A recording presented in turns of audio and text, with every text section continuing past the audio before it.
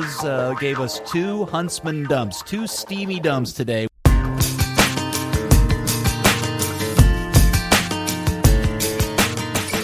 Well, hello there, FC Dallas Curious fan. Welcome to another fun-filled edition, and I mean fun-filled, of Third Degree, the podcast. Hi, I'm Peter, and with me today are my two good friends who I love to talk about FC Dallas with. First, Dan Crook. Hello, Dan. Hey, Peter. How's it going?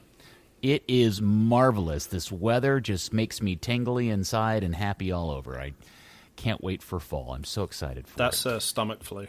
Oh, well, then I'll go see the doctor or something. And also, of course, your hero and mine, editor and founder of ThirdDegree.net, the good Buzz Carrick. Come in, Buzz. Hello, Peter, calling in today from DFW Airport, where I'm staked out looking for Cobra. Oh, hold on, podcast listeners. If you're new to this podcast, that means you're here specifically for the Cobra stuff that Buzz tweeted and teased earlier today. You're going to have to sit tight before we get to that because we have more important and ultimately, really, frankly, interesting things to talk about, including the loss. The guys fly up, lose a game in Minnesota, and fly back, and that can't be fun. Boy, that was a weird game in Minnesota last night as FC Dallas lose 2-3. And because I'm fairly certain most of this pod is going to end up being one of those tough love sounding podcasts, guys, I'd like to start off with the good. I want to talk about one of the best debuts I've seen of an FCD signing since Mauro Diaz's first appearance. Andres Ricarte last night, coming in at halftime. Man, that guy gave everybody a reason to have a little bit of shiny hope for the rest of the season, didn't he? I thought you were going to talk about Dante Seeley right there. No. Yeah. Obviously, look, Ricarte was terrific and amazing, and we saw, even though it wasn't flawless, we saw the visionary passes, these amazing curling balls, everything that you want out of a 10. But on top of that, we also saw what I had alluded to from the videos that I had seen, the fact that he also plays defense. Now, he doesn't go back to the fullbacks. I don't mean that. He plays defense like Paxton plays defense. He presses. He has, 10 defensive actions, I think was the number. So you're looking at, yes, a playmaking player, a free 8, a 10, whatever you want to call him, but a modern one that plays a press, one that plays defense, one that is a two-way player, even though he's an attacking player. And that's super exciting because that fits the system. And he looks like a clinical, high-level, smart player, demanding the ball as a 10 should, wanting the ball, wanting to make assists, wanting to make plays. It was exciting. In fact, Dan, is it wrong for me to say that it almost seemed like the team didn't know how to play with that type of guy, because it seemed like he disappeared for a little bit in the middle of the second half when he wasn't getting the ball very much, and you could see him demanding it, and he was having some trouble getting his teammates to get him the ball. He was definitely dropping further and further deeper, in an effort to get the ball. At one point, he was back in the box chasing Reynoso 10 yards back out of it. It was It's quite an impressive one to see when you think of the defensive effort that Mauro Diaz put in one game once upon a time ever. Well, he's a guy of great size. He's a big dude. He's not a little dude, but he does play a lot like Paxton does. And I got to tell you, in the first 30 or 45 seconds of him coming on the field, somebody plays him a ball literally in the middle of the field, and he turns and plays an attacking movement to himself to go into empty space. And I thought, that's it. That's the player this team needs, because it's the only guy on the team other than Paxton that has done that this season. And of course, he followed that up with a really smart, decent pass, and really overall played a really, really good 45 minutes of soccer for the team. And like I was thinking to myself, playmaker? Yes, thank you.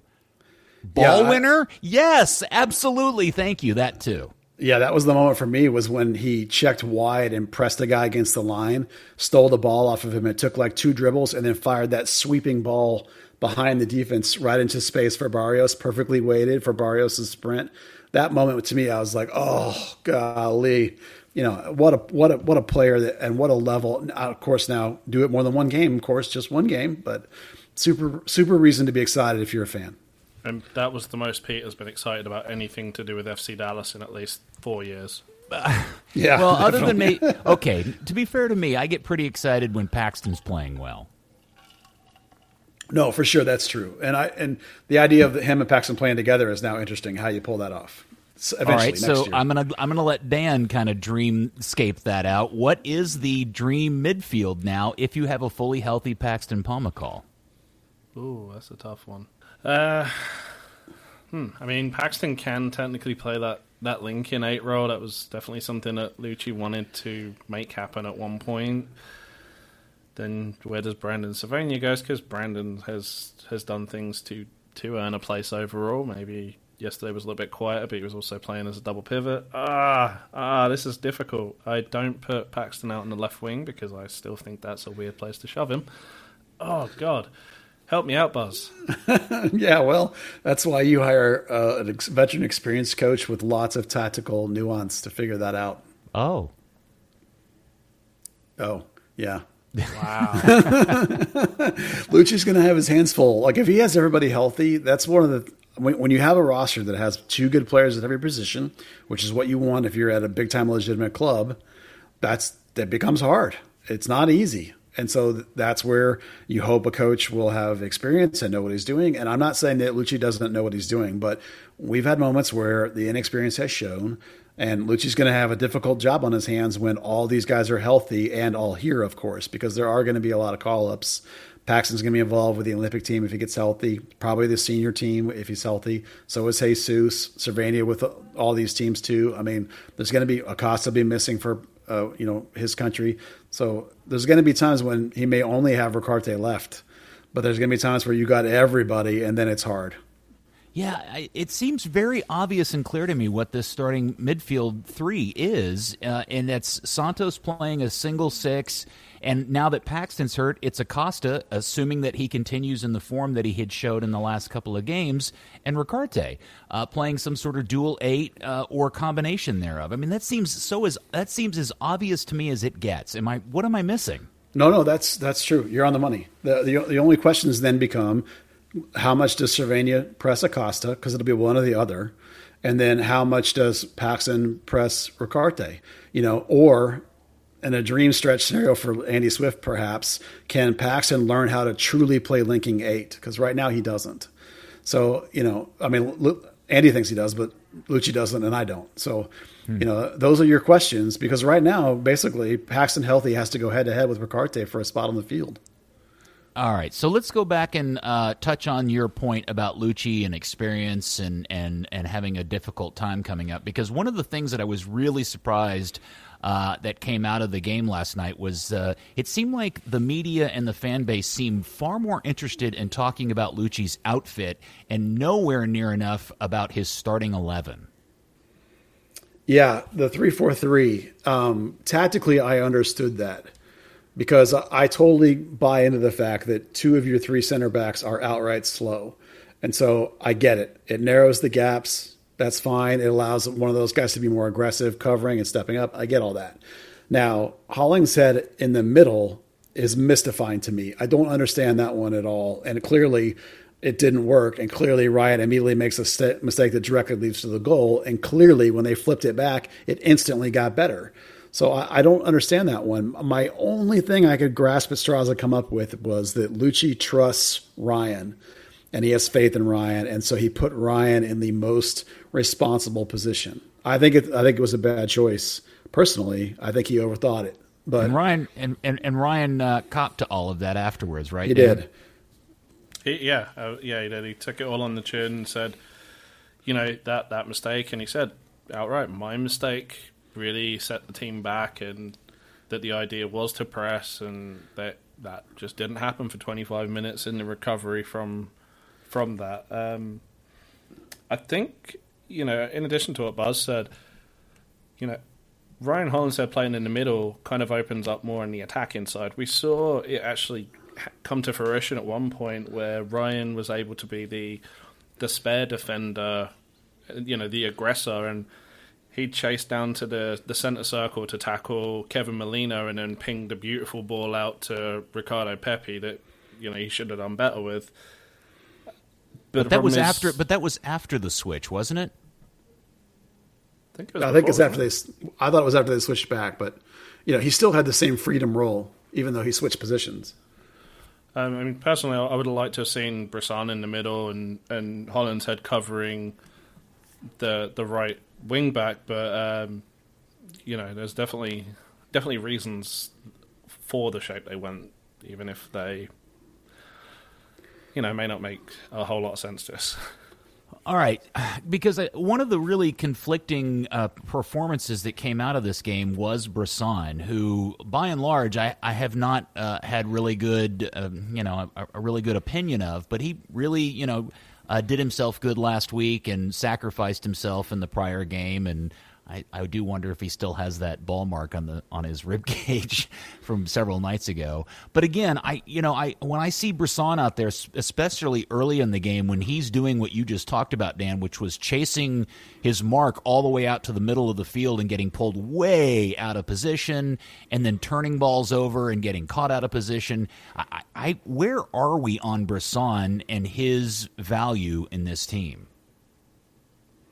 Well, I'm with you, Peter. I'm not a big fan. I think the last game he was quality in the second half, and I thought in this game, once they changed, he was fine. But this is honestly the first time since he's been here that I thought he was even just okay. And I'm still not. I mean, okay is not Matt Hedges. Okay is just, okay if I have to. So I'm with you. I'm not buying him at the price he costs on the budget, on the price of the salary.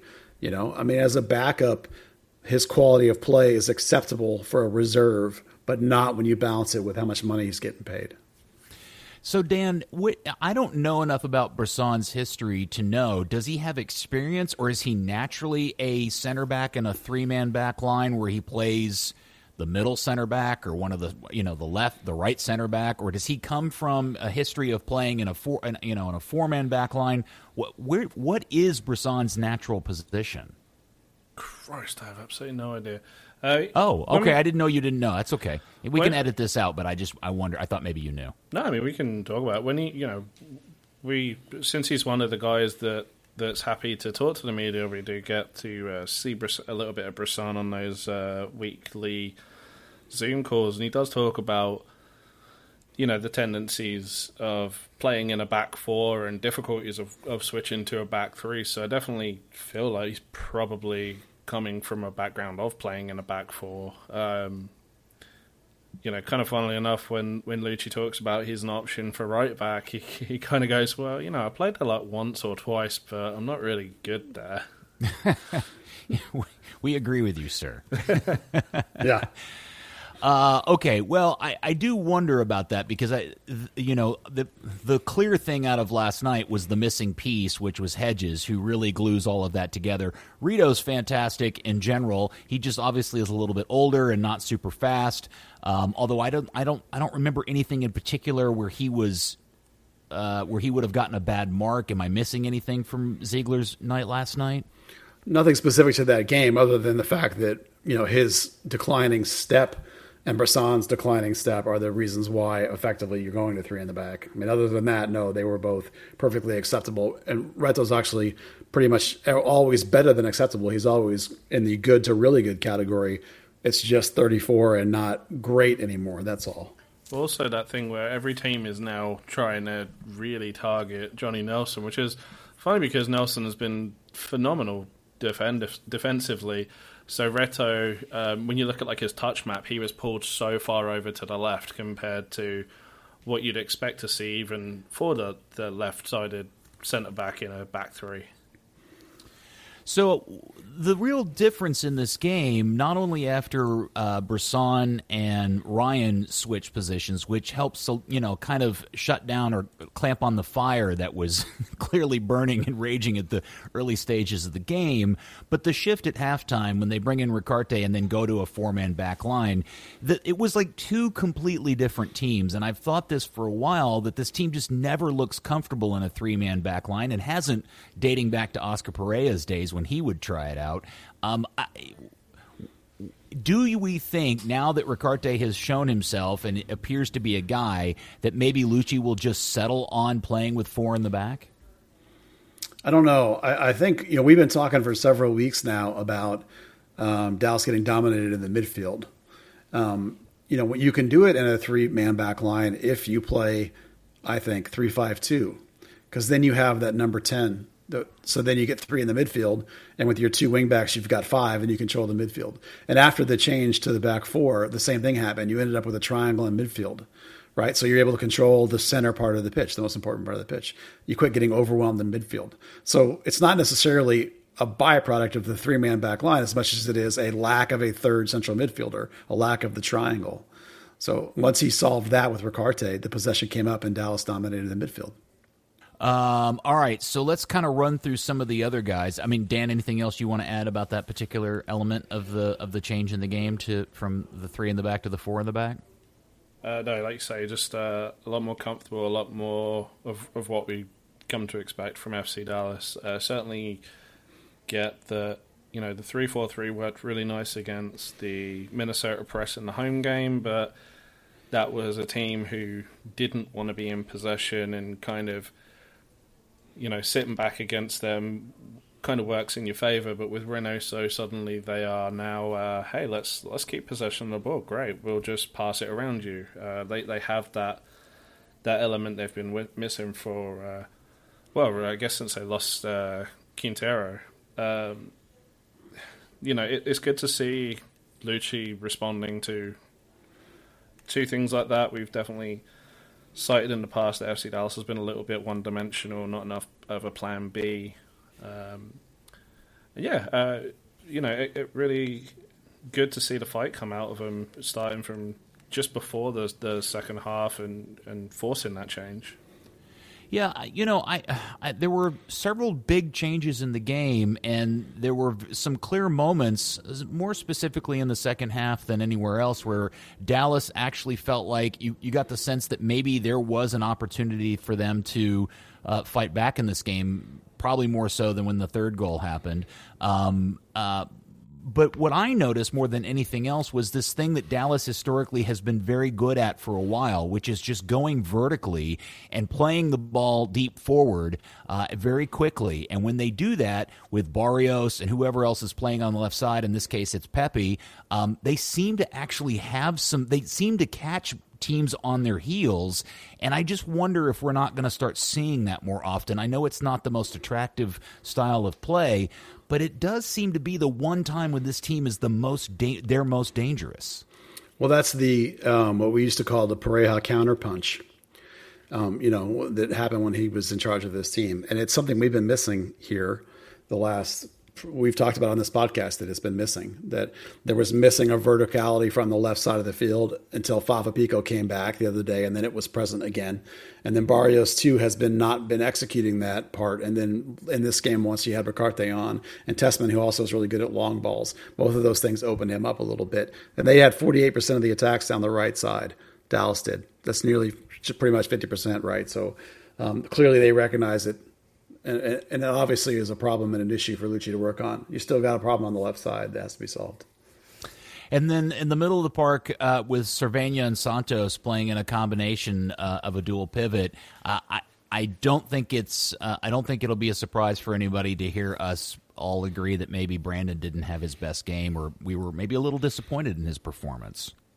I mean, he was okay. It wasn't great. For me, with Brandon right now, he's missing some of the range, some of the box-to-box play, like the real dynamic Brandon Cervena. Now, maybe it's part of that role again, right? We saw the same problem with Acosta when the first couple of games were like, why is he sitting so deep and not doing anything? And then all of a sudden he did. So maybe Cervena has the same problem. Maybe those instructions he's getting are to stay home.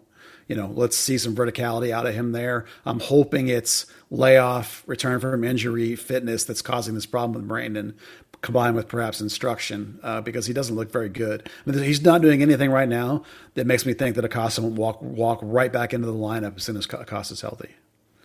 And this was a game where after a few weeks of us kind of bagging on Barrios, and hell, we even talked about selling him last week, this was probably one of his better games up until the moment when he blew it.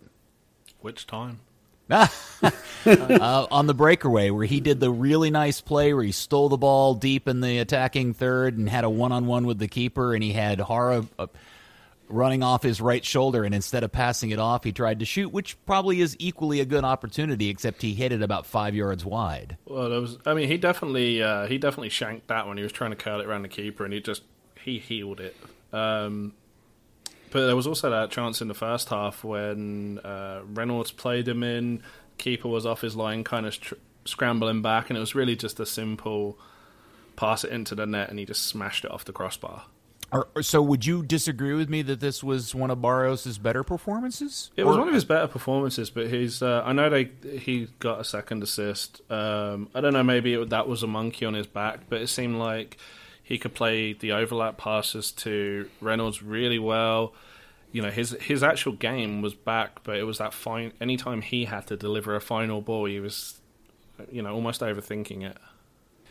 And then let's move over to Mr. Franco Jara, which seems to be building a less and less consensus amongst the fan base and media as to his value on this team, or where everybody's kind of opinion of him sits after, what I guess now is 5 performances with the club? Yeah.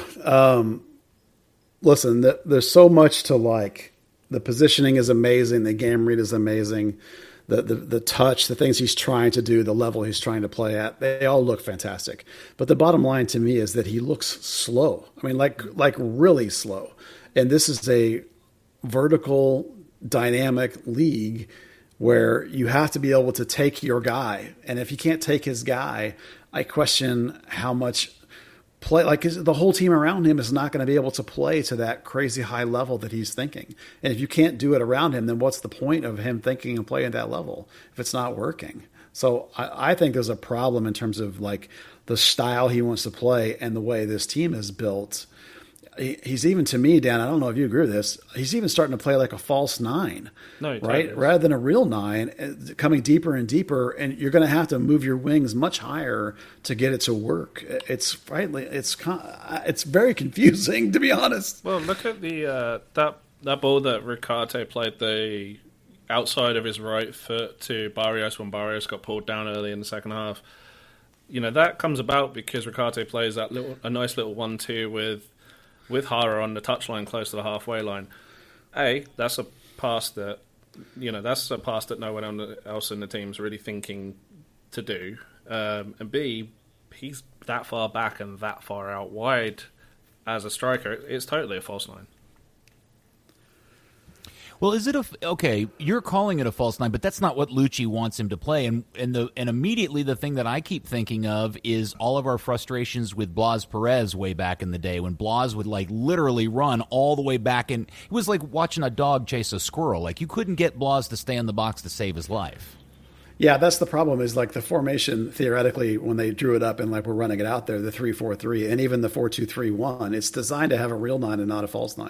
If you're going to have a false 9, you have to tweak the formation. So it's like if he's going to continue to play as a false 9, we need to all recognize that, including the coach, presumably he has, and then you have to adjust for it. You can't just keep hoping that he'll eventually not play as a false 9. It's like Maxi Urruti, right? You knew what you were going to get from that guy. He was going to chase all over the front, right? Press the crap out of everybody. But like when you needed him to be a high center 9, he's not going to be in there. He's going to be back. So this is the same thing. This guy's chasing all over the place as a false 9, which can work. That's fine as long as you tactically adapt for it. You can't just hope he's going to eventually start playing as a high 9. He's not going to. Well, okay. Or even, if someone is going to play like that and take in Blas Perez in his young years, not the 2015 Blas Perez, that's great if he's got the pace to get back and forth. Jara doesn't. He's got the pace to track back or just stay up.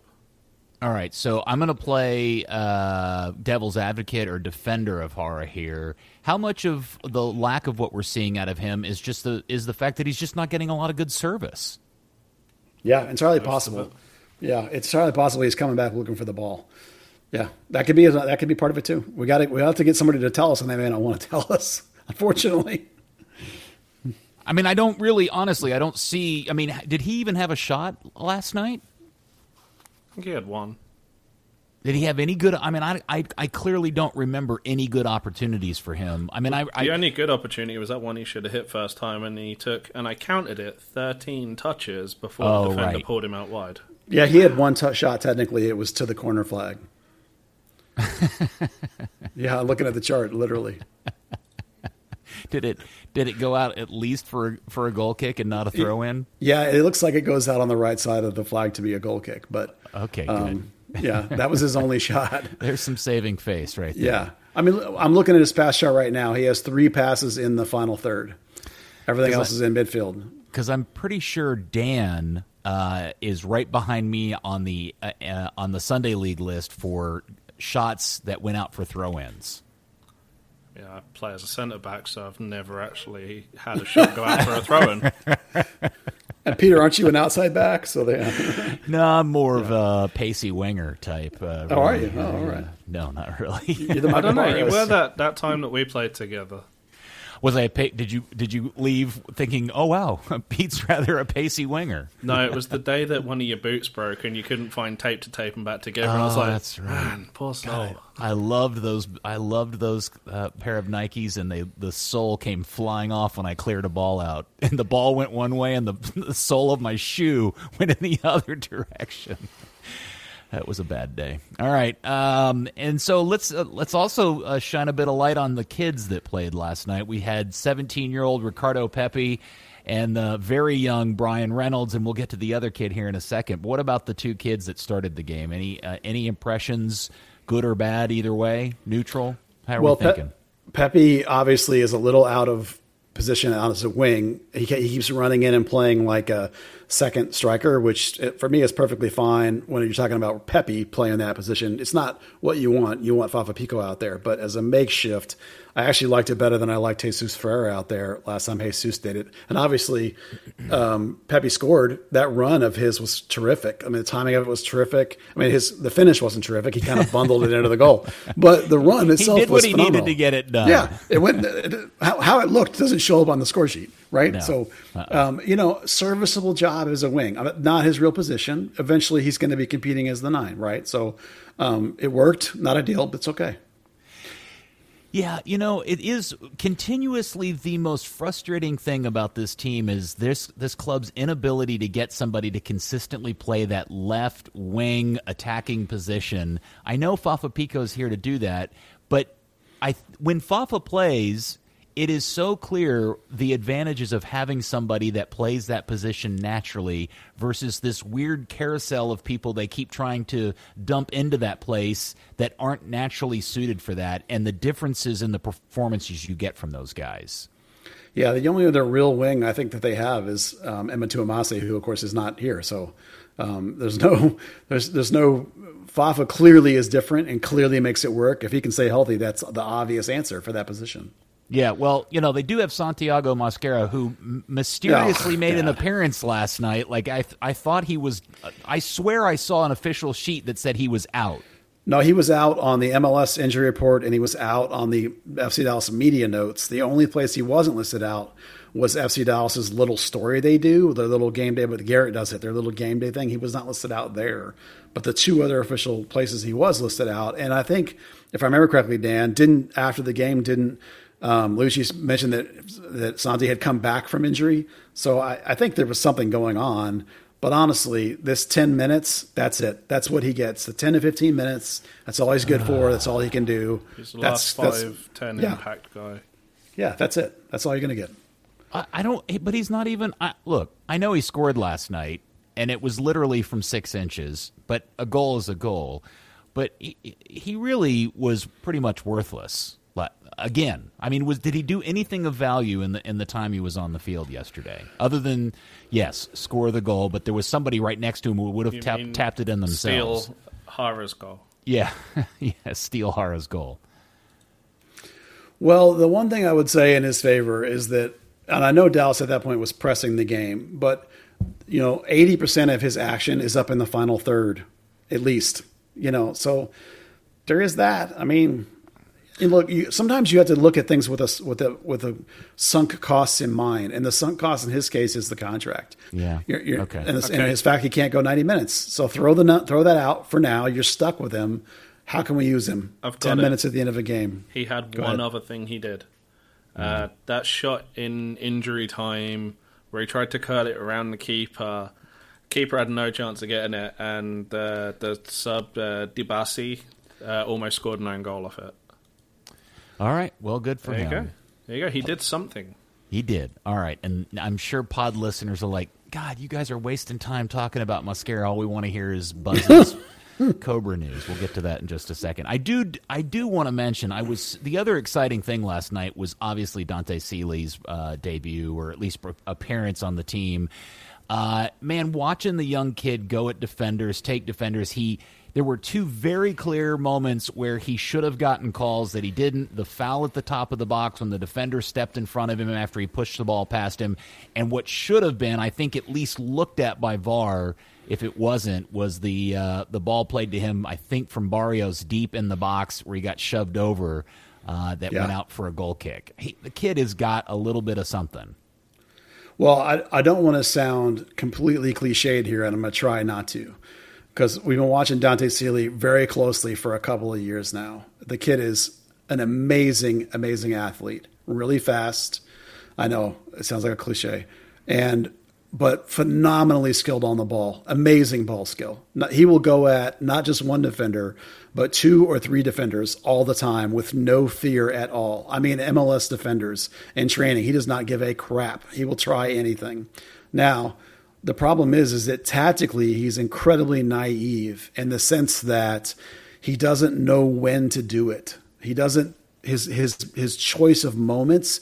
Now, I'm talking about a complete game now, not 10 minutes at the end, which is where he's wonderful in this scenario. Go, go, go, go. That's fine. But like in a complete tactical game, you have to play within a team concept, and you have to play within appropriate times of the game. Now, if you doubt me on this, look back at his record with North Texas last year and his inability to lock down a starting job even with North Texas, to even be consistently called off the bench with North Texas. He didn't even play like at all in the playoffs for them. So, yes, humongous upside. The kid's going to be worth, at some point in his career, I think, gobs and gobs of money, and he may hardly ever play for FC Dallas very much.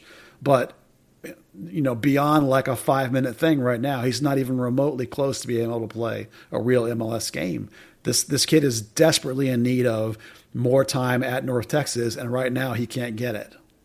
Because of the COVID going back and forth between rosters. Well, presumably we know that you can go back and forth if you have antibodies. The fact that he hasn't gone back and forth tells me that he doesn't.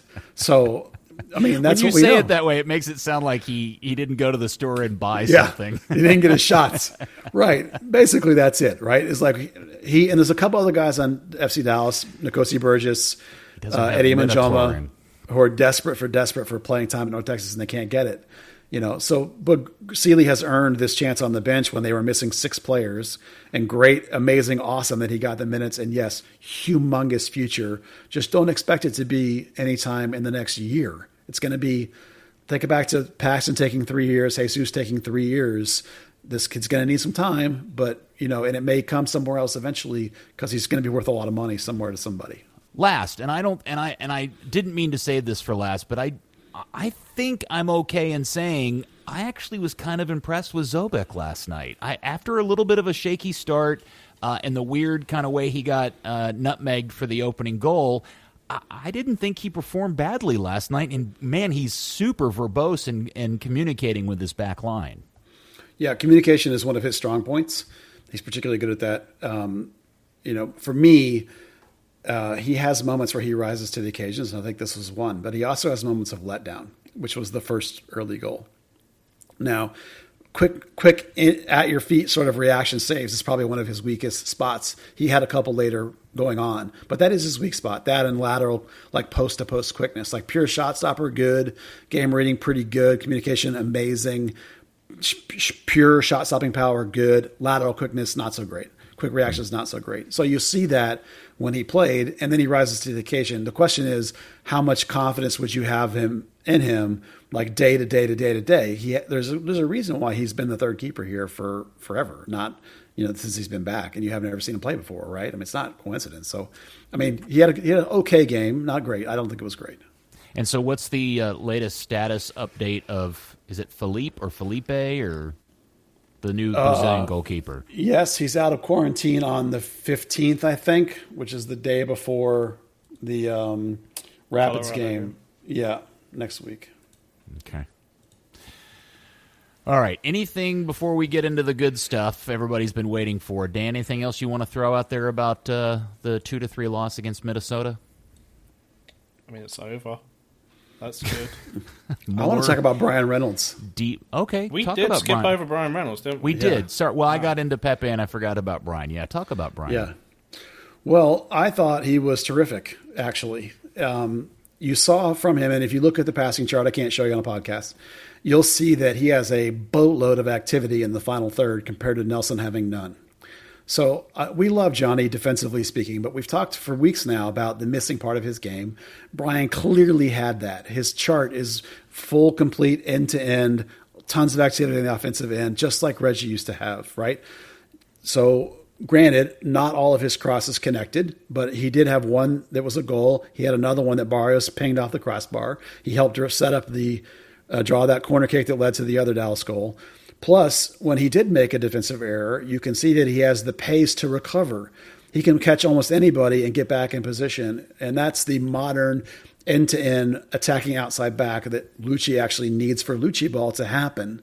So you can see why we've been saying that Reynolds is Cannon's replacement, that Hollingshead will be back on the left, and that's what you're going to have. No offense to Johnny Nelson, but it's been a problem for 3 weeks now, since Cannon was out of the game, since Ryan came back. So I thought Reynolds was great. I think it's clear I'd be stunned if he doesn't start from here on out, basically. Well, that certainly would be refreshing, considering Reggie's now gone. And we'll talk let's put a pen in Reggie because we'll talk about that here in a little bit. So the lineup comes out yesterday afternoon, about an hour before the game, and I noticed that in the notes, I first noticed that Cobra was, first after getting over the fact that Ryan was starting at middle center back, I noticed that Cobra wasn't in the, is it the 20, I guess, officially for these games? They get to 20, 20. And I thought that, and it said personal reasons. And that immediately raised all kinds of red flags with me. And I even tweeted something immediately because, it would seem very reactionary to think that there isn't something really horrible going on and not to think the worst. But with this club in particular, it's not unfair based on its history to think something else is going on. And Buzz, apparently there is something going on with Mr. Cobra. Yeah, this is a good opportunity, I think, to talk a little bit about how this process works for us. So I'm going to go through a couple of steps that back up 100% what you just said. So the first is that having been around sports television for a long time, I can tell you, and this is true in the NBA, it's true covering soccer, and I know you know this is true, Peter, that when a team spokesman talks about a player's availability, whether it be injury or whether it be personal reasons or whether it be where they are, they're almost always lying through their teeth. And if they aren't lying completely, then they're probably not telling you the whole story. And I'll give you some FC Dallas. I mean, you can use the hockey lower body injury. You can use football scenarios where they talk about a guy's got a little bit of knock and then he's on IR for 6 months. So I can give you two specific examples of this. For weeks now, Paxton's been saying he's fine, right? And then I reported that he was going to need surgery. Well, hold on a second. You could take the Paxton story back to last year. Sure. Yes. And I reported that he was going to have surgery, and Lucci was, maybe that's on the table. No, he's having surgery. And then I'll give you another example. 2018, end of 2018, Oscar Pereira was missing for 2 days. And I asked a team spokesperson where he was. The coach was missing for 2 days. The coach was missing for 2 days. This was after the team had been eliminated, mind you. I asked the team spokesperson where he was, and they said he and his son Diego are visiting colleges. Okay, great. Oscar comes back. Oscar, how was your weekend trip visiting colleges with Diego? He looked at me like I was batshit insane, like I was crazy.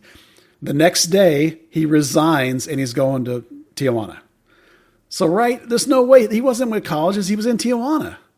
Right. So, again, teams lie through their teeth about availability. So the minute you see a player say, as you just said, personal reasons, family stuff, whatever, we immediately assume they're lying and we start asking questions. Now, let me back up a little bit. Coming out of the Florida COVID situation, Camp COVID, right? We know what kind of personality Cobra has. We know what he's like. He's gregarious. He's boisterous. Everybody loves him. He's life of the party, right? Those guys were locked in rooms for 14 days, and I guarantee you that was hard on Cobra. In fact, coming out of there, I had three different sources tell me Cobra is tired, Cobra is burnt, Cobra is thinking about going home. Okay? Now, I didn't report anything on it because it's just what I call chatter in this circumstance. I couldn't report anything because it wasn't actionable. It's just vibe I'm getting is that, man, Cobra is really in the dumps. Now, this is occurring at the exact same time that Franco Jara has showed up. And Jara has taken the starting position away from Cobra. And we all think not on merits of play, right? To us, it looks like Jara's playing because he's getting paid $1 million. That Cobra didn't lose his job. Now, a little while ago, Cobra had a little bit of a knock, and he missed a couple of weeks of training. So now that's Lucci's word of mouth is that, oh, he's trying to get his form back and get his groove back. He's coming back in and competing, blah, blah, blah. Okay, sure. So when all of a sudden you see this personal – so I already have these red flags, right? I already have these, oh, man, I got to keep an eye on Cobra. And then you have the, again, personal business, family issue. He doesn't travel when he's healthy. Okay, that's not good. So I started checking, and here's what I have. I have confirmed that, yes, indeed, there is something personal, and that, yes, he is going to go home. He has not left yet. He's leaving this weekend is what I'm told. So whatever it is bad enough that he feels he needs to leave the country. And as Lucci said today on the conference call, they're worried about him mentally because of what this is. And Lucci even hinted that they don't know when he's going to come back. And I'm going to go even further. I'm going to say, based on what I was already hearing, that COVID already was thinking about leaving. And then now you combine this personal thing. I think you just called him COVID. COVID, did I? Cobra in the COVID times, because of COVID, because of the shutdown, because of Jara, because he was already feeling down, right? Now you add this fourth factor in, and he's going to, enough that he's going to go home. I think that there's a very, very good chance that he never comes back, that he does a Nedyalkov and we don't see him again. Yeah, that's what I think is going to happen. Okay, this all has a weird combination. This feels like a little bit of Anton Nedyalkov and a little bit of Kellen Acosta. A little bit, yes. It's a like I would have compared Acosta as the perfect analogy, and then you add on now the personal something like Nedyalkov had. I don't know if it's the same thing or not, but there's obviously a confluence of things that are weighing very, very heavily on a player, so much so that he's leaving the country. And that's the kind of thing that makes what is Cobra, 29? That makes a 29, he may be 30 now, makes a 30-year-old really consider their future. Where do I want to play when I have 2, maybe 3 years left? You know what I mean? So, he's for sure leaving the country. The team has no idea when he's going to be back. And I think it's a very, very good chance, say 80, 90% that he's never coming back. Okay, well, let me posit this question to you. If Cobra, up until this point, had been the regular starting number 9 for this team, he was playing in front of Jara, he was getting 75, 90 minutes a game, scoring goals, does he still go home this weekend? Yeah, I think he does. I think this is a big enough personal issue that he still goes home this weekend. It's hard to say because I can't speak for him, because he is a guy that lives off of his personality. So if he'd been in the lineup coming out of COVID, the COVID lockdown, if he'd have been in the lineup every single game and scoring, maybe he would feel so good this wouldn't have happened. He wouldn't be going. But I don't. That's almost impossible for me to really predict. I think that it wouldn't. From what I understand, this is a big enough deal that he would be going no matter what. All right, Dan, you've been sitting by patiently and quiet. Do you have anything you want to throw in here about the Cobra situation? I mean, we can certainly speculate on some things. Ooh, I love to speculate. Oh, yeah. So, if he is going out of town for a personal reason, he's got family from the Czech Republic. He has a fiance in Poland. Depending on which one he goes to, kind of dictates how personal is personal. He's got more than one fiance? No, he's Czech. She's Polish. Oh, you said depending on which one he goes. Family or fiance, like how personal the issue is. I thought maybe I figured out something cool about Cobra. Yeah, he's a straight up polygamist. It's great. He's a real snake. Well, I don't know. He's getting transferred to Real Salt Lake any day now. I didn't know what happens in the Czech Republic. Maybe they live life differently than we do here in the United States. They do. They speak Czech. Oh, okay, awesome. But the other thing, I do have a question though, and certainly we can all buy into the fact that he's got something going on in his personal life, and I don't know what that is, and we can speculate more. But the one piece of speculation I do want to throw in here, Dan, because I think this will help with what you're fleshing out, is how much of this has to do with the fact that he had achieved a spot on the national team last year and had a little bit of success with them. Now he's not starting and playing regularly for Dallas. And he didn't get called up to the national team for their Nations League stuff, where they even had to go and get an entire second team due to a COVID breakout, and he still didn't get a call up. And I'm just wondering, is there something else going on in his mind where he's thinking maybe I need to be closer to the national team if I want to get my spot back? I mean, it's wholly possible. He hasn't lost any spot, though. They couldn't have called him. That's why when the Why couldn't they have called him? Because we're in the middle of a pandemic with travel restrictions. Same way the US, when they fulfill their next fixtures, the squad's going to be made up entirely of European-based players. Well, then how is he getting to go back to Czech Republic for a family issue? Well, there's certainly some restrictions, but quarantine doesn't kind of get in the way of that. It does when you're trying to play soccer against teams. All right. I thought for sure that if you had the right reasons, you could travel overseas for work stuff. But all right, maybe I'm wrong about that. But keep going. Yeah, Sorry. No, I was going to say, the other thing I was going to say is, we're in this wonderful age of social media. Depends on your definition of wonderful. And Cobra and his fiancée are very, very, very, very, very public in their affection. Which apparently hasn't been the case for the past 9 days. So, you don't mean like sex tape or anything, right? I don't want to see his Cobra. Okay, all right. No, but I mean, there's a lot of his fiance came out with him, and contrary to the popular belief, us Europeans without a visa, we can't just stay here forever. So does she live here in the Dallas area with him? No, she can't. So she can stay for like a maximum of 3 months and has to go back, which is what happened in March. She had to go back. COVID kicks in, so they've been separated for quite a while. So there could be an element of the Nedyalkov thing where his girlfriend couldn't get a visa, so suddenly he got homesick. It could be something. It could be a breakup for all we know, since there's been like this supposed stop in being all sickly in love on social media. I guess we're just gonna have to sit back and watch.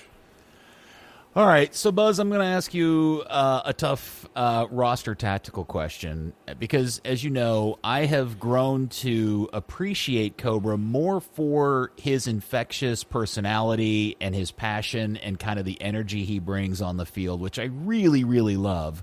I'm still not convinced he's a very good soccer player in general, at least not an MLS-level starting striker, which is really what this team needs. And so I do wonder if, in fact, Cobra leaves, what really is the team missing or losing in that scenario? Well, I think you nailed it. It's his mentality. They're missing his infectiousness, his grind. He does not ever give up. I think there's a big value to that, particularly late in games. Or even on the road sometimes, early in games when you're flat because you traveled or whatever.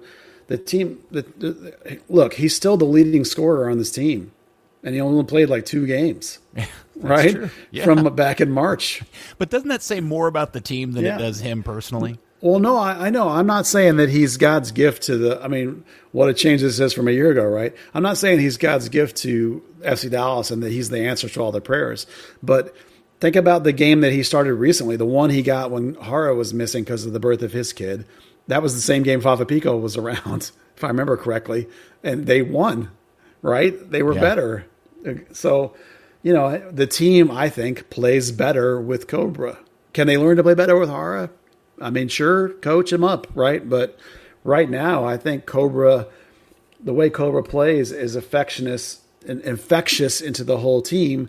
And he also had figured out late last year and early this year, one of the things he figured out and got playing time for was his ability to make those quick checkbacks and layoffs that were freeing Barrios and were freeing people on the other side. So, that's not happening right now with Hara. It happened with Ricarte. When Ricarte came in, he knew, he did it. So right now, there's definitely a little bit of a disconnect, and I think he would be a better answer than Franco Jara. The question will be long-term, is that true or not? And we're going to find out because the team has no idea when Cobra's coming back, if he ever does. And so it's Jara for now. Yeah, I'm just telling you guys he's not coming back. Well, yeah, I agree with you. I don't think he's going to be back either. I mean, that was something that Lucci said earlier today when in the Zoom. He said, "I'm not sure if we will see him soon or even again," and that's the reality of the situation. Okay. All right, yeah, and when a coach says that, it's all but certain the dude's not coming back. Minus the only way I see him coming back is if somewhere in the next few weeks Hara suffers some sort of season-ending injury and he suddenly becomes the available number one. Well, right? the important things I think were to get out the information that he was already struggling, right? That I was hearing and getting from people, and that that 100% legit family problem, and he is 100% legit leaving. So when we add all these, there's like 5 pieces now that make us think like, man, any one of those things was enough to point you to where you might think about leaving. You add all 5 of them up, and he's gone.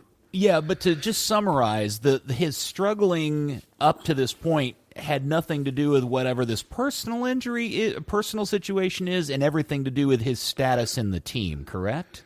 And his form. Well, that and the lockdown. The problems started occurring. The information started coming to me post COVID lockdown, which is the same time that Franco Jara arrived. So, I was not told specifically that Jara is a problem. We just think that Jara is a problem in the sense that Cobra lost his job for a non-playing reason. Look, We've said this before. Players are not stupid. They can tell in training if a dude is better or not. And I guarantee you watch the game, you cannot tell me right now that Franco Jara is better than Cobra. So that's part of it. It's not fair in his mind, probably. No, I haven't seen anything in particular. I completely agree with you. Neither one of them have proven to me to be fantastic finishers. One works a lot harder than the other, and the one that doesn't work as hard as the other is clearly a tactically smarter soccer player. He just isn't super fast and doesn't appear to be able to get away from people. Yeah. Well, whether they're both, the answer is not the question. The question is compared to each other. And this is what's tough for Lucci now, too. Everybody loves Cobra. In the locker room and in the fan base. And I don't think everybody loves Jara. I don't think that's happening. I think Jara's got big-time disease. Well, no, but and just to pull the curtain back a little bit, I think it's pretty fair to say that Mikey Barrios isn't the most loved dude in the locker room. No, but you see Barrios in social media with other guys. Like he's got a little group that he hangs with, so you see some interact. Like he's not super mega social like Barrios, like Cobra is. Barrios isn't. He's kind of a quiet dude. That's okay. You can be quiet. There's a difference between being quiet and being Mr. Big Time, right? If you're going to big league everybody, we don't got time for that, dude. You got to come in here and work for us. All right.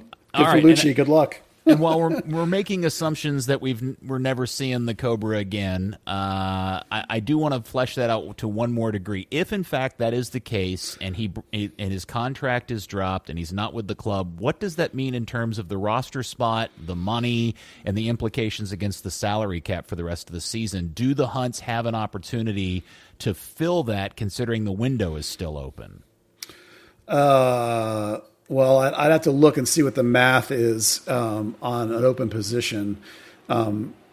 If you put him on IR, I don't think you can do anything just with that. They already have Arangis, who's already getting some roster relief. So short of cutting him, which you could do, but I don't think they're going to want to do that. I don't think they'll cut him, Cobra, just to do that. I think they'll wait and see if he comes back. I mean, technically right now, they have one open roster position.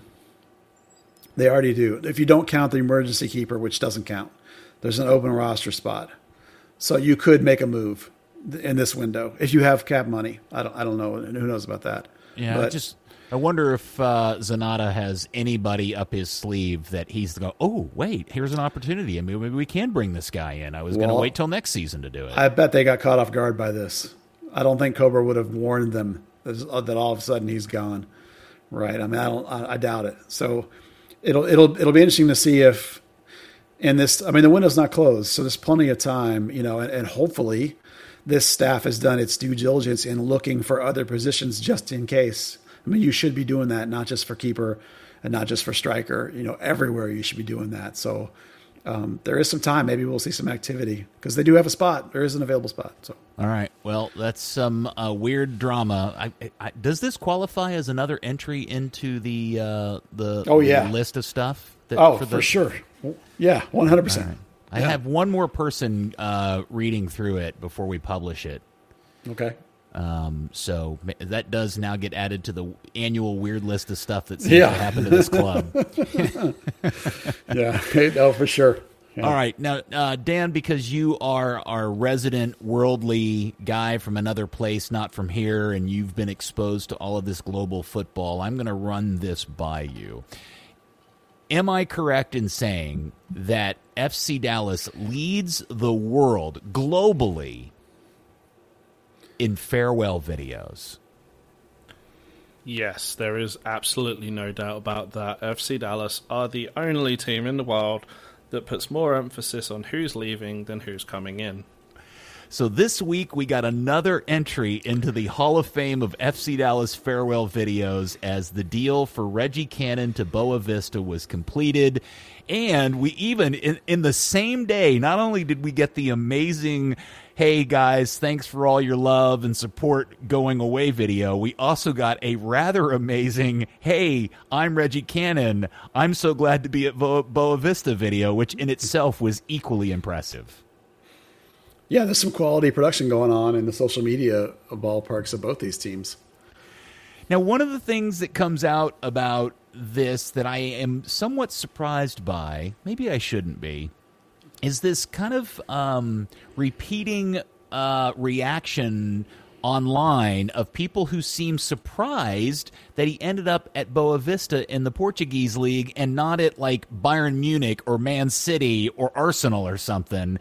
Is that just a naivety of the general fan base, or am I undergrading Reggie's abilities by being happy for him to land at Boa Vista?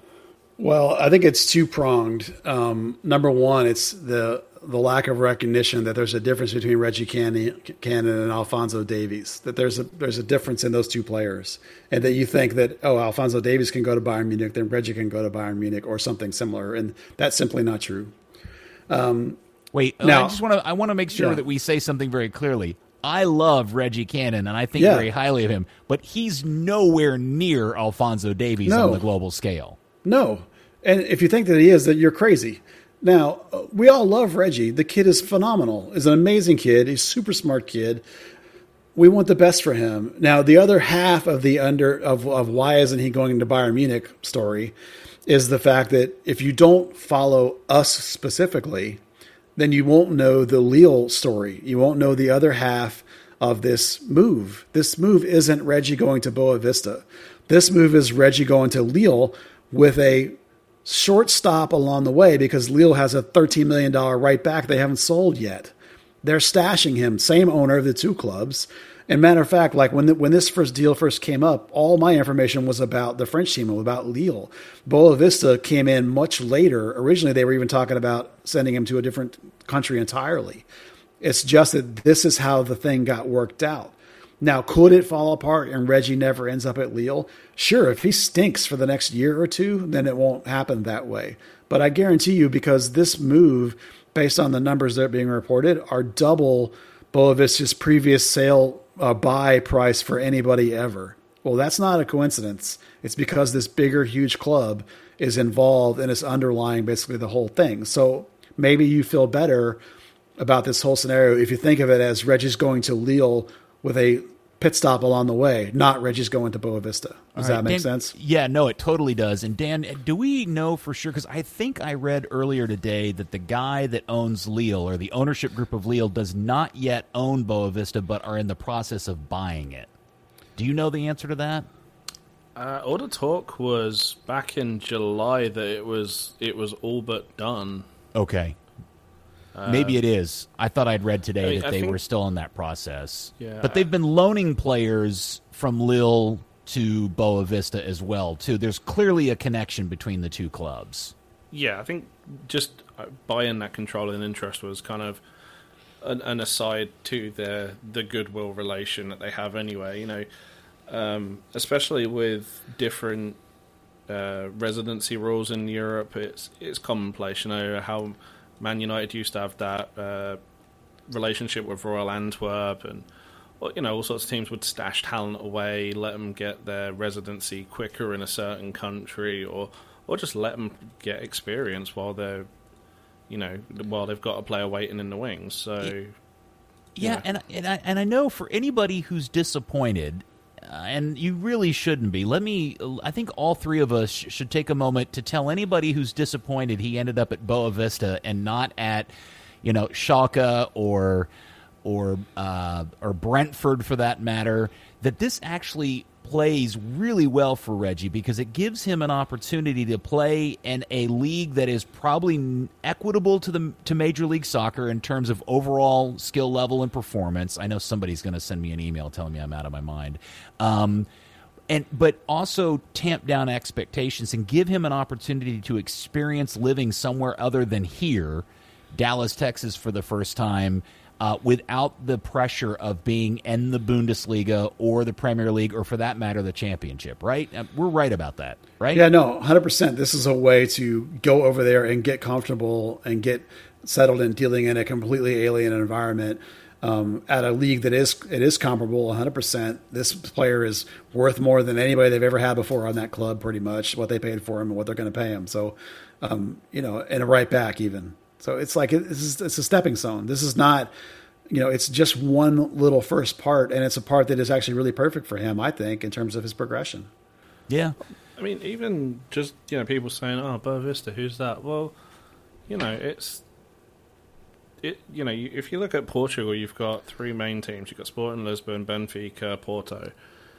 There are four teams since the Second World War that have won the league, and Boavista is one of those four. They have been a Champions League semi-finalist. It is a close, hostile environment. It's all the things that you want a player come into Europe to experience, to get them ready.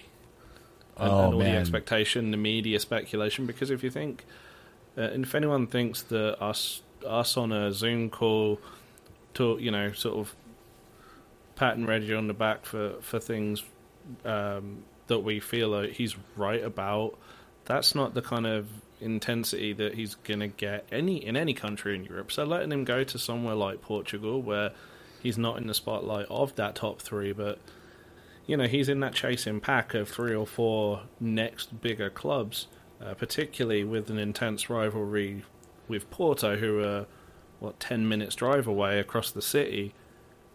You know, this is an ideal place for him. Yes, and I would also say that damn you, COVID and travel restrictions, because once I saw the Boavista Stadium, there was an immediate bullet up my list of travel destinations to go see a game, because that place looks kick-ass. It is the definition of a shoebox stadium. Yeah, the fans are right on top of the field there. It's going to be something else. Yeah, that would be a great... We should all figure out a way next year, if possible, to go together. That is actually the stadium that every Luton Town fan has fantasized about for the last 20 years. Well, for the last... whenever they... Yeah, 2004, so nearly 20 years. Yeah, that is such a cool... If you haven't seen it, do a Google search for the Boa Vista Stadium. You'll figure it out pretty quickly. Well, you can watch it in that video they put out introducing Reggie. He's in the stadium. It's not lit up, but you can see it. Yeah, but there's some better pictures of... You get a real sense of the tightness and scale of the stadium, because it's not a big stadium. What does it hold? 25,000, 30,000? I don't think it's even... Oh, I have no idea. Yeah, it's not a big... It's just the way that the stands are set up. It's super steep angles. It's almost like standing room only style, except it's not, but it's super steep. Yeah, it reminds me of Boca with the vertical. Yeah, and very, very vertical angles, and it's on all four sides, just squished together like a shoebox. It's a very intimidating looking place. Now, there's a whole other part that we got into at the beginning about this with Reggie and farewell videos and the oddity about that with FC Dallas that I wanna save for a future conversation, because I had this whole epiphany when the Reggie video came out yesterday. That will you guys put up with me and having that conversation somewhere down the road? Oh, 100%, yeah. Okay. It'd be an honor. Well, now I've overhyped it. It's going to be a total sucky conversation. We'll get to it. Okay. Moving on to other things. The other thing that happened this week that I thought was interesting, and Buzz, I think you can help flesh out a little bit, that you did not have in the show notes that I remembered, was the league's announcement of MLS Next. What in the world is this Zoomer-looking thing? Well, that's their super hype, ultra hipster name for the academy. I mean, I don't know why they couldn't just call it the MLS Academy, but it's what they're calling their academy league, because their angle is the who's next, pathway. So they've created a bunch of cool multimedia ways for kids to make themselves a picture of themselves with the logo and make a splashy kind of announcement for the kids. They didn't bother to put up the schedule past the first weekend or rosters, either one, but they've got the cool pictures ready, so that's fun. Yeah, I was able to put the picture of my dog on a player profile thing, so don't talk bad about it. Yeah, that's okay. That's cool. I mean, the kids love it. Yeah, I'm sure they do. And the other thing that's interesting about it is that there are non-MLS clubs in this lineup. Like Solar is in it, right? Yeah, a bunch of them. Yeah, nationally. They opened it up. Yeah, they opened it up nationally to basically anyone that was in the academy, essentially, that could apply. And there was a bunch of teams that got in right away. There was a bunch of teams that got in the second round. And they in the bylaws, which I have, they talk about once a year they basically open it up to anyone that they'll review and they'll add on. So they're 100% behind the idea of getting more and more teams in it, because in order to try and keep expenses down, they're mostly going to play regional. Like you'll be in a conference for like the Texas one will be obvious, So okay. It's basically the same as the academy. There are some tiny little differences in terms of some of the rules and who's in it and who's out of it are different. Texans chose not to go in to their detriment, I believe, but Solar's in, which is great. That's a good club. Happy to have them in. Okay, so that's a good segue to the next question. Is with anything that comes with MLS comes controversy and criticism and reasons why it's a bad thing. What are the knocks against MLS's Next? I guess or MLS Next, not is next. Well, not everybody's in it, I guess. So that some of the DA clubs didn't come in. The big complaint from some kids is that you still can't play high school ball or middle school ball, which is interesting.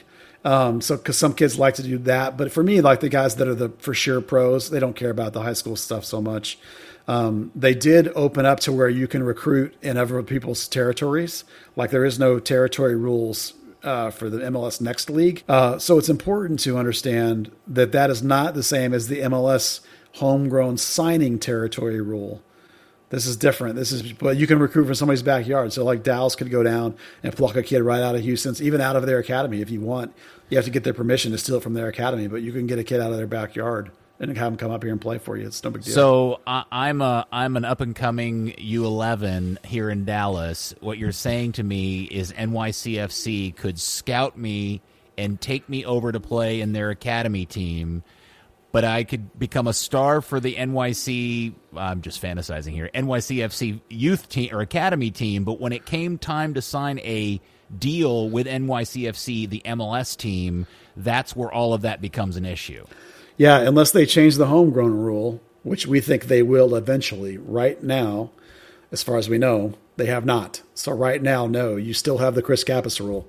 You still can't sign a guy from the other team's homegrown territory. So in my scenario, NYCFC would have to give something to Dallas for my homegrown rights. Yes. For me to do that. Okay. Yes. Yeah. But up until that point, it's free game. Yeah, you can play wherever you want to. So some of the academies that have really good reputations for good coaching and good environments may overload and end up with a whole bunch of really talented kids, hypothetically. Man, that's going to make some really weird, hard times for some kids, because some kid's going to get recruited to go play at a club and grow up through that team's academy system, and when it comes time to sign an MLS deal, he may have to choose like Chris Kappas did. He's going to have to. Yeah. He's going to have. It's the Chris Kappas, like you just said.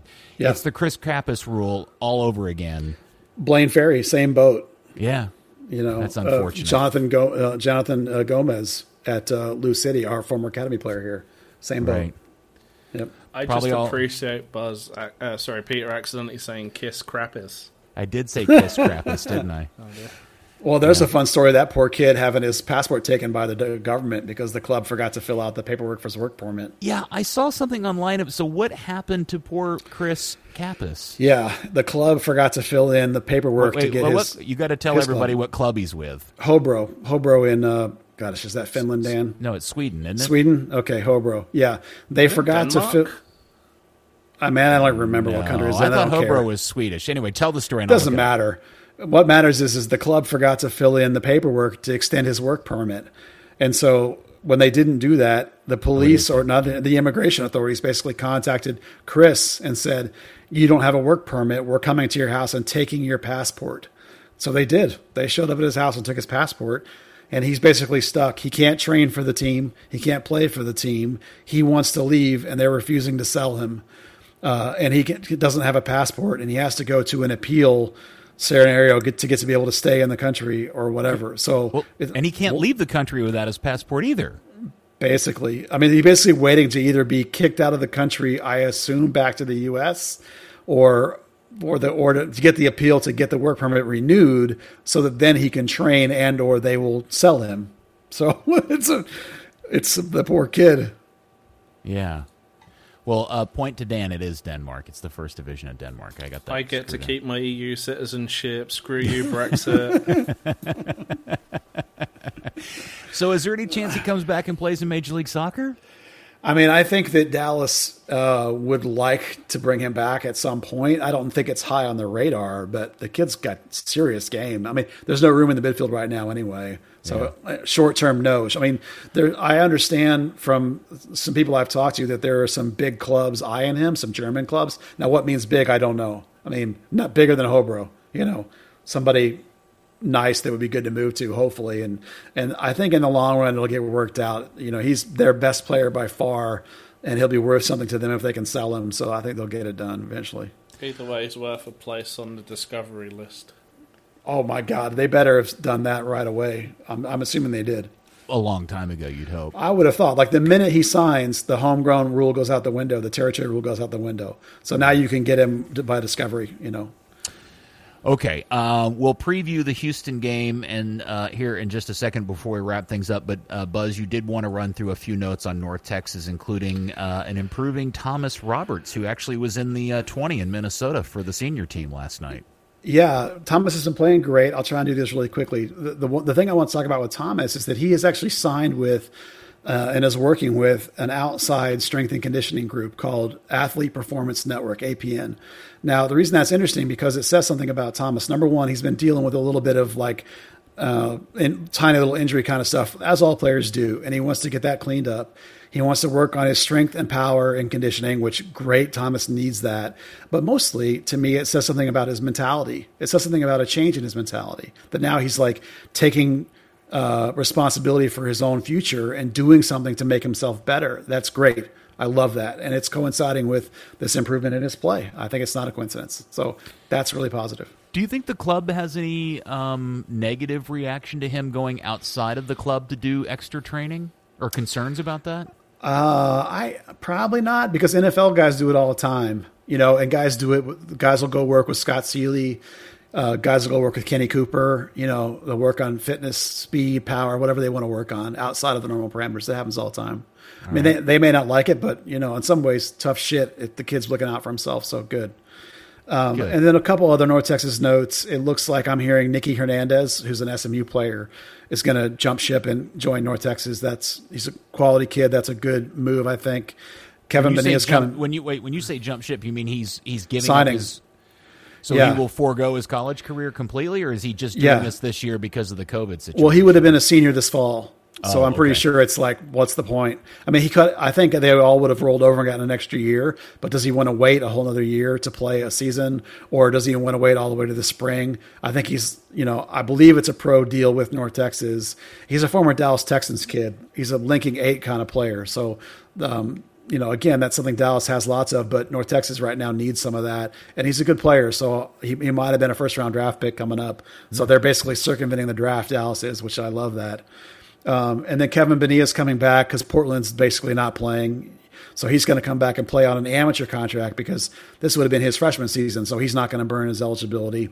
And then Arturo Rodriguez is coming back. Dallas has ended his loan to RSL Monarchs, so he's going to come back and play. So that's all interesting. But here's the biggest one, and that's the goalkeeper. Did you want to say something else, or should I go on? The Arturo situation, is his return from RSL related at all to the nuttiness that's going on in terms of management over there, or was he just not getting time? The whole organization's a dumpster fire, yes, but he wasn't getting time because I believe their coach's name was Olave. You remember him as a player. He's a very direct strength power. So it was a mismatch in terms of Arturo doesn't play like that. Arturo's a creative, passing, slow it around, move it around. You know what I mean?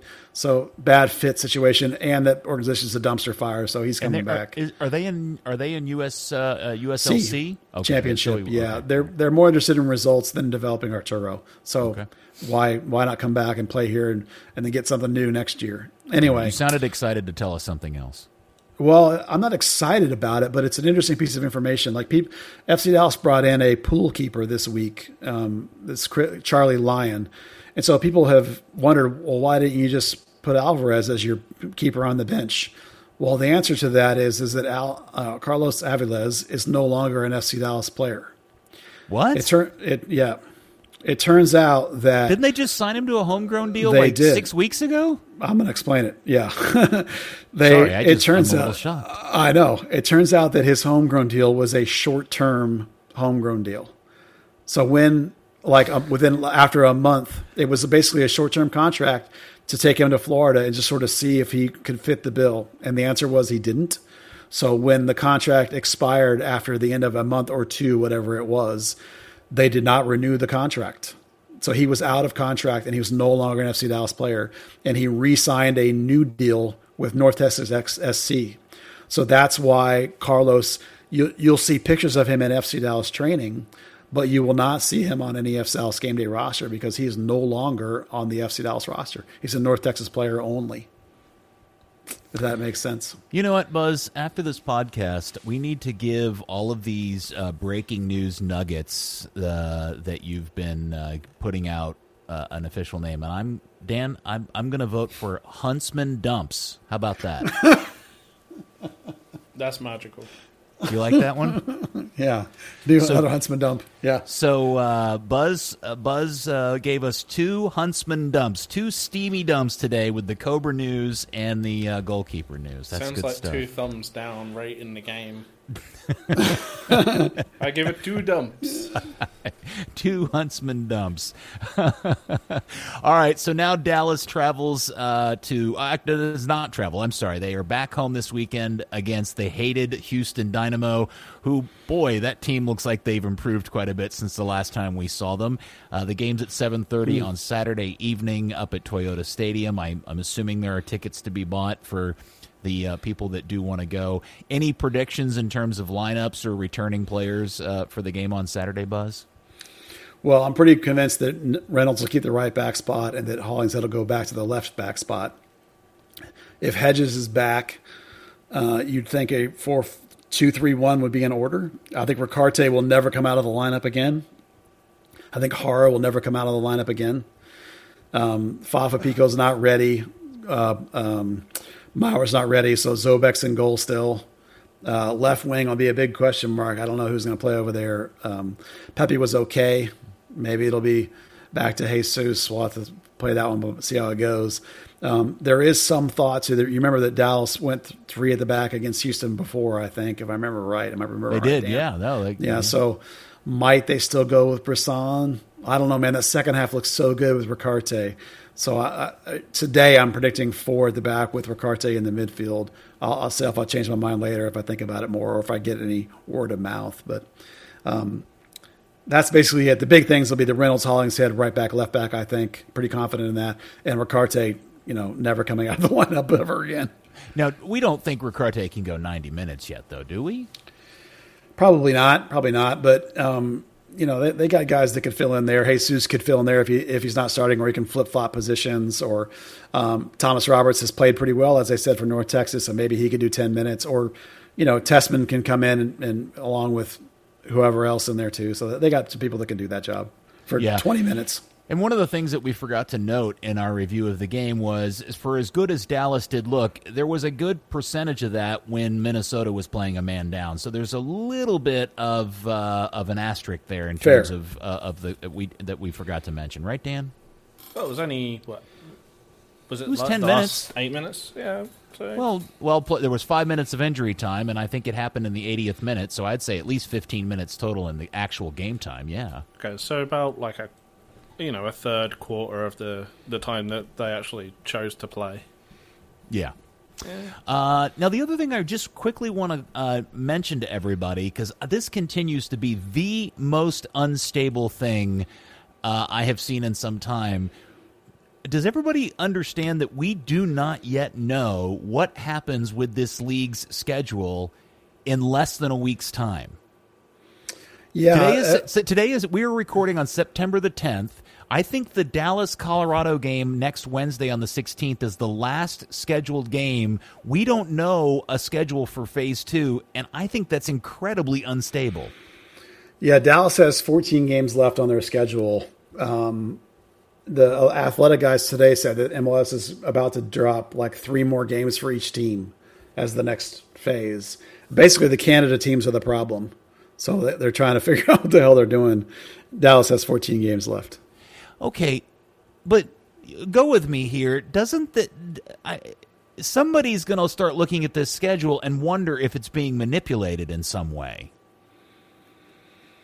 Well, I mean, I hope not. God, I mean, they're stuck with conference games.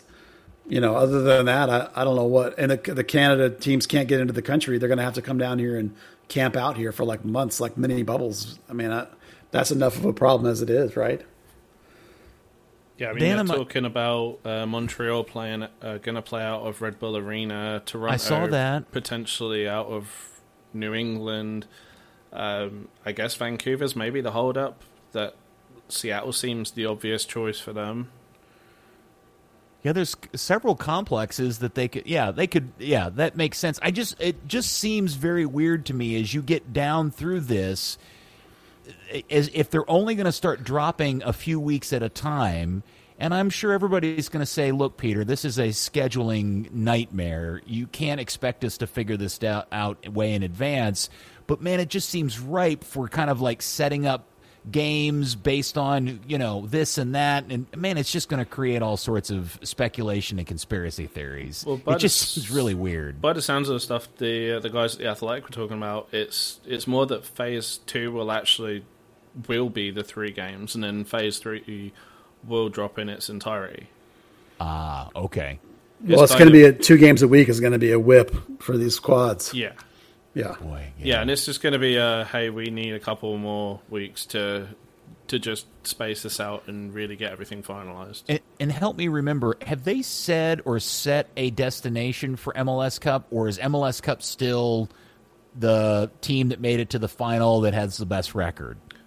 We technically don't even know the format of the playoffs now. Oh, really? They haven't confirmed what happens with the 10 or 10 in the Eastern Conference and the 8 in the West, whether it goes back to that. Because originally it was going to be, first gets the bye and then everyone's kind of playing everyone and building up in those single games. But, yeah, it's going to be, it could technically be another bubble for all we know. Interesting. I don't know. It just seems really weird that we don't have. We're a week out and we still don't know what the schedule for the coming, the rest of September is even. So that's pretty bizarre. All right. Anything else, Buzz and or Dan, you would like to throw in this? I have no idea how long this podcast is at this point. I suspect. It's long. Isn't it a lot? Currently, we're sitting at about 80 minutes. Oh, very nice. Well, those Huntsman dumps are quite big, and they take up a lot of effort and time. I have the hugest. My dumps are notoriously big, famously big.